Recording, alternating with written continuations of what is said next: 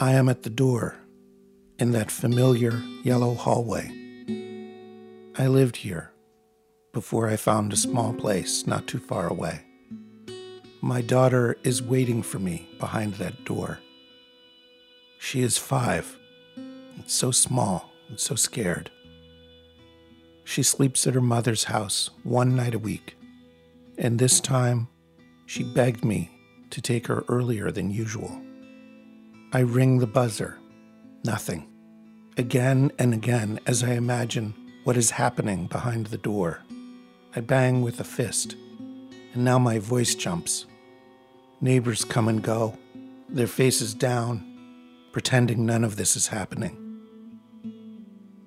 And then all at once, the elevator doors swing open, and 2 policemen are there. They do not grab me, but they bring me to the stairs. They ask me to go to the station. They want to take my statement. One speaks a little English. He tries to make me understand this is a formality, that I'm not being arrested because I did nothing wrong. And then my ex-wife opens the door, and my daughter is in tears. We travel to the police station in separate cars.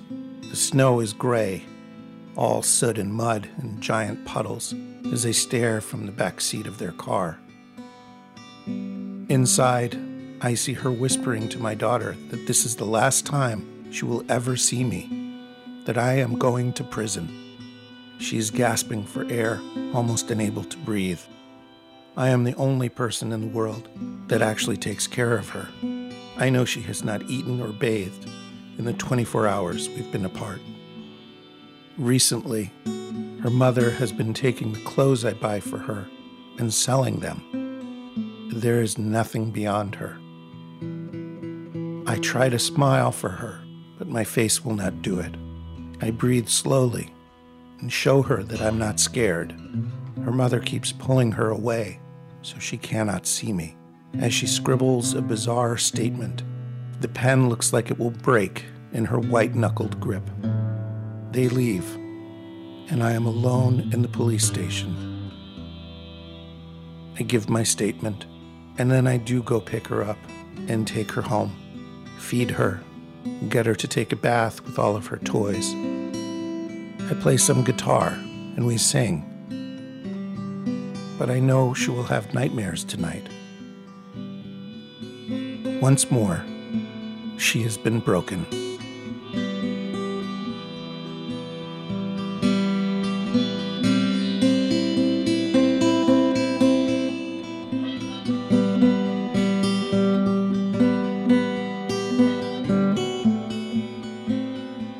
I'm Marco, and this is Songbird.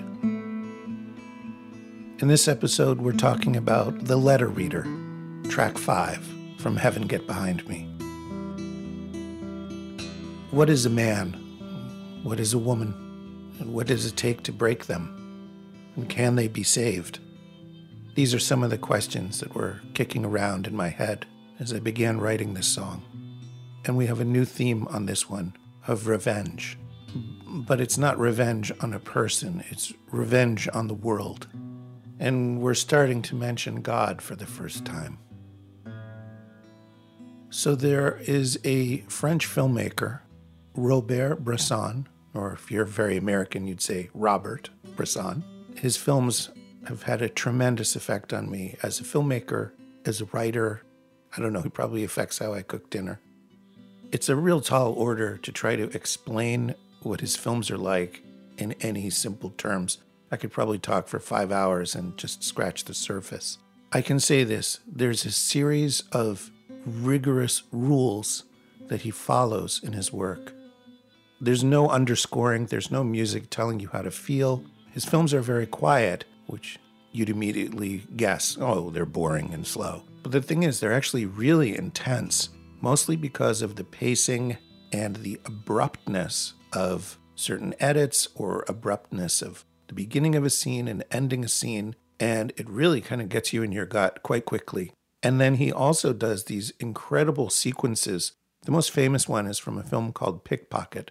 And all you see is these graceful hands on a metro car sliding into people's pockets and flipping dollars and wallets into other places. I sound so clumsy trying to explain it. It's like a ballet of hands. And there's just no reason for music to be under that. It already is music, is sort of the argument. And of the million things that Bresson does incredibly well is that the sound effects work in his films, they suddenly become so acutely noticeable. So instead of music being the underscoring, it's all about footsteps and doors opening and cups clinking and spoons dropping into things. And that becomes this little percussive sort of symphony that just underlies the story. And suddenly that creak of that door becomes acutely familiar to you. So you get this incredible sense of space in anything he's showing you. It could be a pawn shop or it could be a barn. It doesn't matter. You really do feel as if you lived there and you remember those sounds.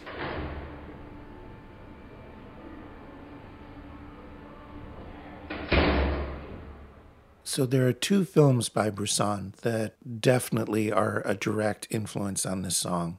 The first one is called A Man Escaped, and the second one is called Money. If you want to be fancy, it's Un homme condamné échappé, and I'm sure my French is terrible, but that actually is a condemned man escaped when you say it in French. And Money, l'argent. What can I say about these two movies? There are prisons in both of them, and they're about the lives that people lead that bring them there. A Man Escaped was made in 1956, and Bresson did win Best Director at Cannes. And Bresson himself was imprisoned by the Germans as part of the French resistance. And I think that's a very significant detail that not everyone knows about this film. There's a little inscription on the wall of the prison that you do see quite early in this film, though, that 7,000 men died in this prison. They were all French resistance. Bresson is incredibly economical. You're hypnotized by the actions in his films. And if an actor needs to cry, there's no method acting. He just puts a little bit of soap in their eye. And it's very, very understated. In A Man Escaped, Fontaine, that's the condemned man, that's the main character, he's sent to jail and he immediately begins to plot this very meticulous escape. And after some setbacks and some obstacles, that's exactly what he does. Now, this is where it gets interesting. The biggest thing that he has to do is take the door to his cell apart, which he does every night a little bit more. It's all these splinters and shards and nails and screws and things, and then has to put them all back together in the morning so that it looks like a normal door that's intact as the sun is coming up. So that door that he is trying to break down and the door that I was trying to break down in that opening scene, well, there's obviously a relationship there. The promise of escape is right there in the title. Catch some lucky breaks, and you just might dodge the bullet. But the thing is, 7,000 people did not. That's the other part of the story. On the surface, this is a song about prison and people with no future. But if you get past that, and a little bit abstract, prison can mean many things. It could mean being trapped in a bad marriage, for example, or an abusive relationship. We build our own prisons. Okay. I know that sounds vague. Just let it sink in for a second. We build our own prisons. We find a way to feel helpless. We let that happen. Maybe it happens very slowly over time and not in one night, but we end up there far too easily. And maybe that's buried somewhere in this song. And one of the things I concocted was this character of the person in the prison who reads all the letters and opens them. But I imagine it's a young woman, and as professional as she is and discreet as she is, she reads about everyone's hopes and fears and desires and regrets and apologies. And I thought that was a great window to see this song through. All right, let's listen to the demo. She reads the letters to decides which ones to let through, which ones to send home unopened.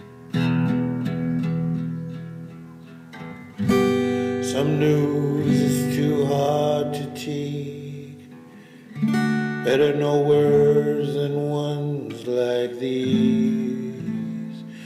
A man can bend, and a man can crumble. It takes a special eye to know what makes him break into. Well, there's a pint in my mattress, and Charlie always prays for suicide.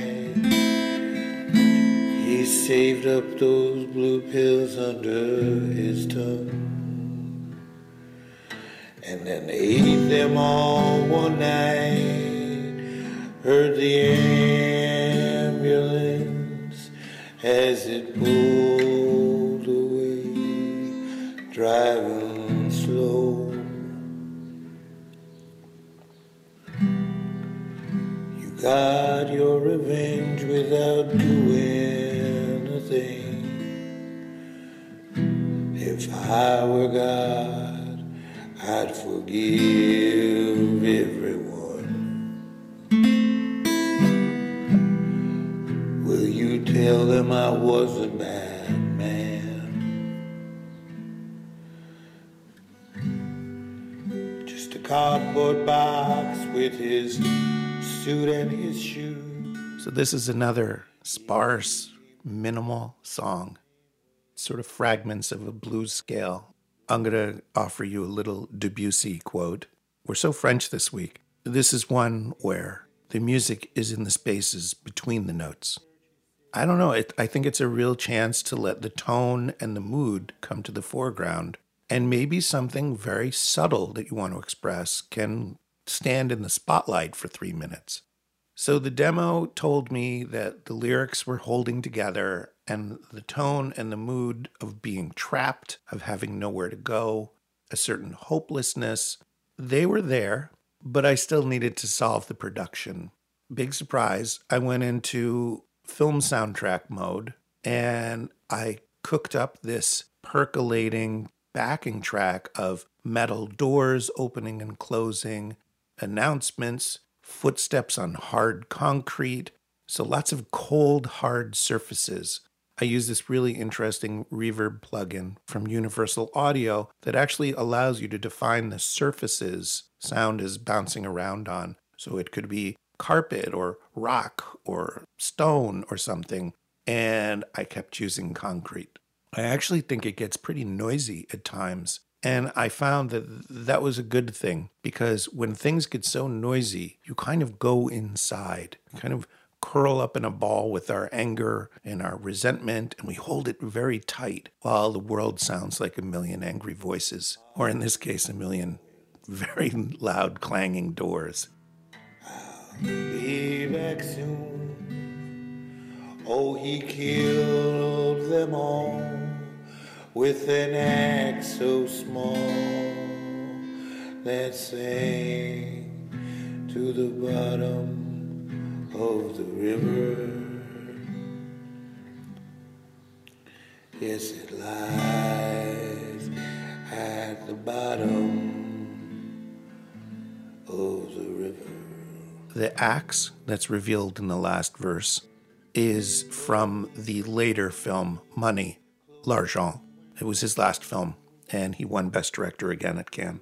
What an impossible film to explain, except that there's no real main character, except that a counterfeit bill is the through line for the story. It brings everyone it touches some kind of catastrophe, but at the same time, it's connected to their greed and their ambition. I'm just going to give links to these films in the show notes, and you can read some synopsis, and it'll make more sense than me trying to explain them.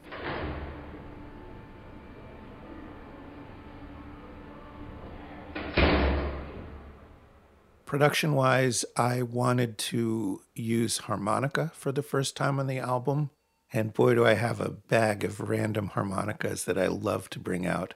And I have to be careful because a little harmonica goes a very long way. There are two of them that I use in this song. One of them is a baritone harmonica. Sadly, a bass harmonica is about $4,000, but boy, would I like one. I'm just playing the lowest note on it, basically, and it's this kind of a sound, which you'll hear, especially if you have headphones.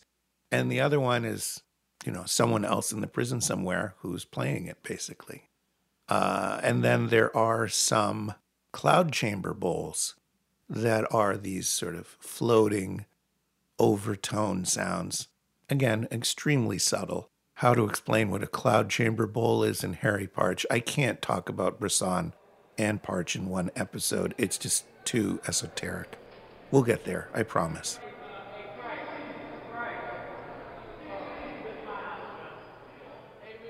The structure of this one uses a device that I used on Marfa, the second song on the album, where the last few lines are repeating the very first few lines. Somehow I have this idea that during the course of hearing this song, maybe something changed in the listener, and maybe their consciousness shifted a little, or their understanding evolved a little bit since we first met this person. So starting provocative in a very tiny way, and then revealing and revisiting those first few kind of provocative lines at the end, boy, that just feels like a nice thing to do. I say there's verse. I don't know if there's a chorus in this song, but that final refrain, close your doors, close your windows, close your doors, close your windows. It is a sort of a reply. We're going back to that blues device of you sing and you play, you sing and you play. And now we're even having parts of the song replying to other parts of the song. All right, let's listen to the final version. Butler 122. She reads the letters, decides which ones to let through, which ones to send home unopened. Some news is too hard to take. Better know words than ones like these. A man can bend and a man can crumble. It takes a special eye to know what makes him break into. Well, there's a pint in my mattress, and Charlie always prays for suicides. Saved up those blue pills under his tongue, and then he ate them all one night. Heard the ambulance as it pulled away, driving slow.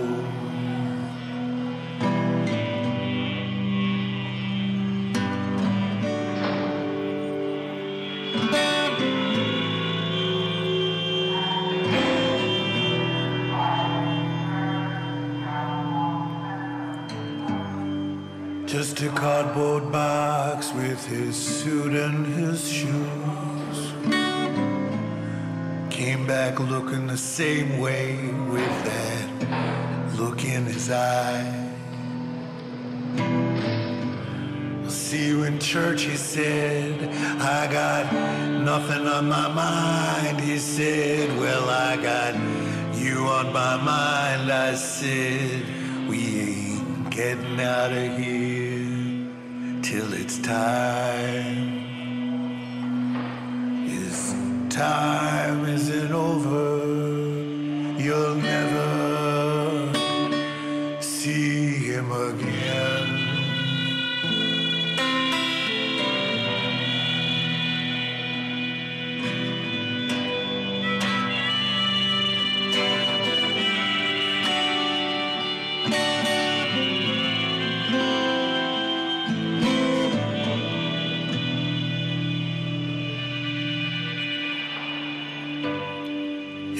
wife died, then he drank himself blind. Where are you going? I'll be back soon. Oh, he killed them all with an axe so small that sank to the bottom of the river. Yes, it lies at the bottom of the river.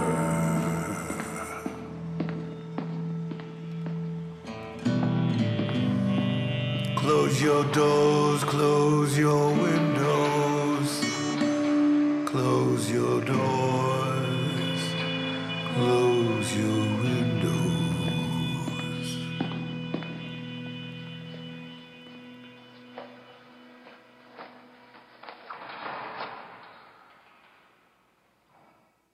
We get pretty dark in this song. It might be the darkest one on the album. That's what happens when a guy sits in a room singing into one microphone that records voice and guitar at the same time. His eyes are closed, he wears no headphones, and he could be anywhere. But here he is on this day, and that's how we got to this song.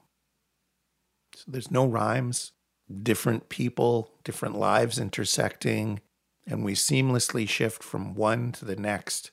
It's a handful of perspectives and experiences, and the end is a sort of warning.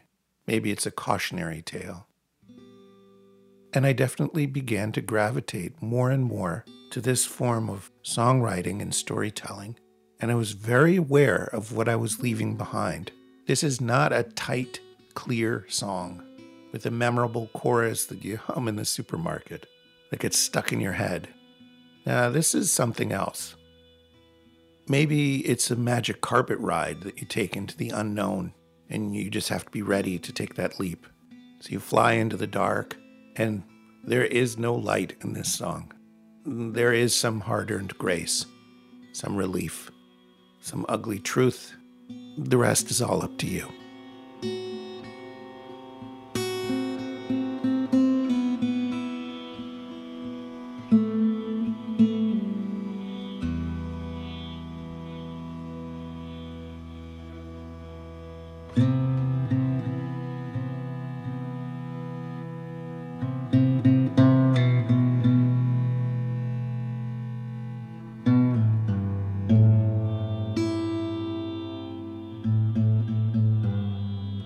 All right, songbirds.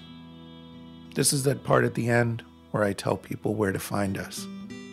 We're on all the podcasting platforms at this point. Or you can just go to songbirdpodcast.com. That's where all the show notes are. And there's definitely some pretty interesting show notes on this one. So if you did like this song and you haven't bought the album, you can buy Heaven Get Behind Me on Bandcamp or iTunes or Amazon. All you have to do is search for Martin Ruby, that's the band name, or Heaven Get Behind Me, and you'll find us. Big shout out to Bunky Hunt from Whistle Pig Records, who's listening to demos these days for album number 2. Next time on Songbird, a man in a blue suit, an angel, and the Mona Lisa.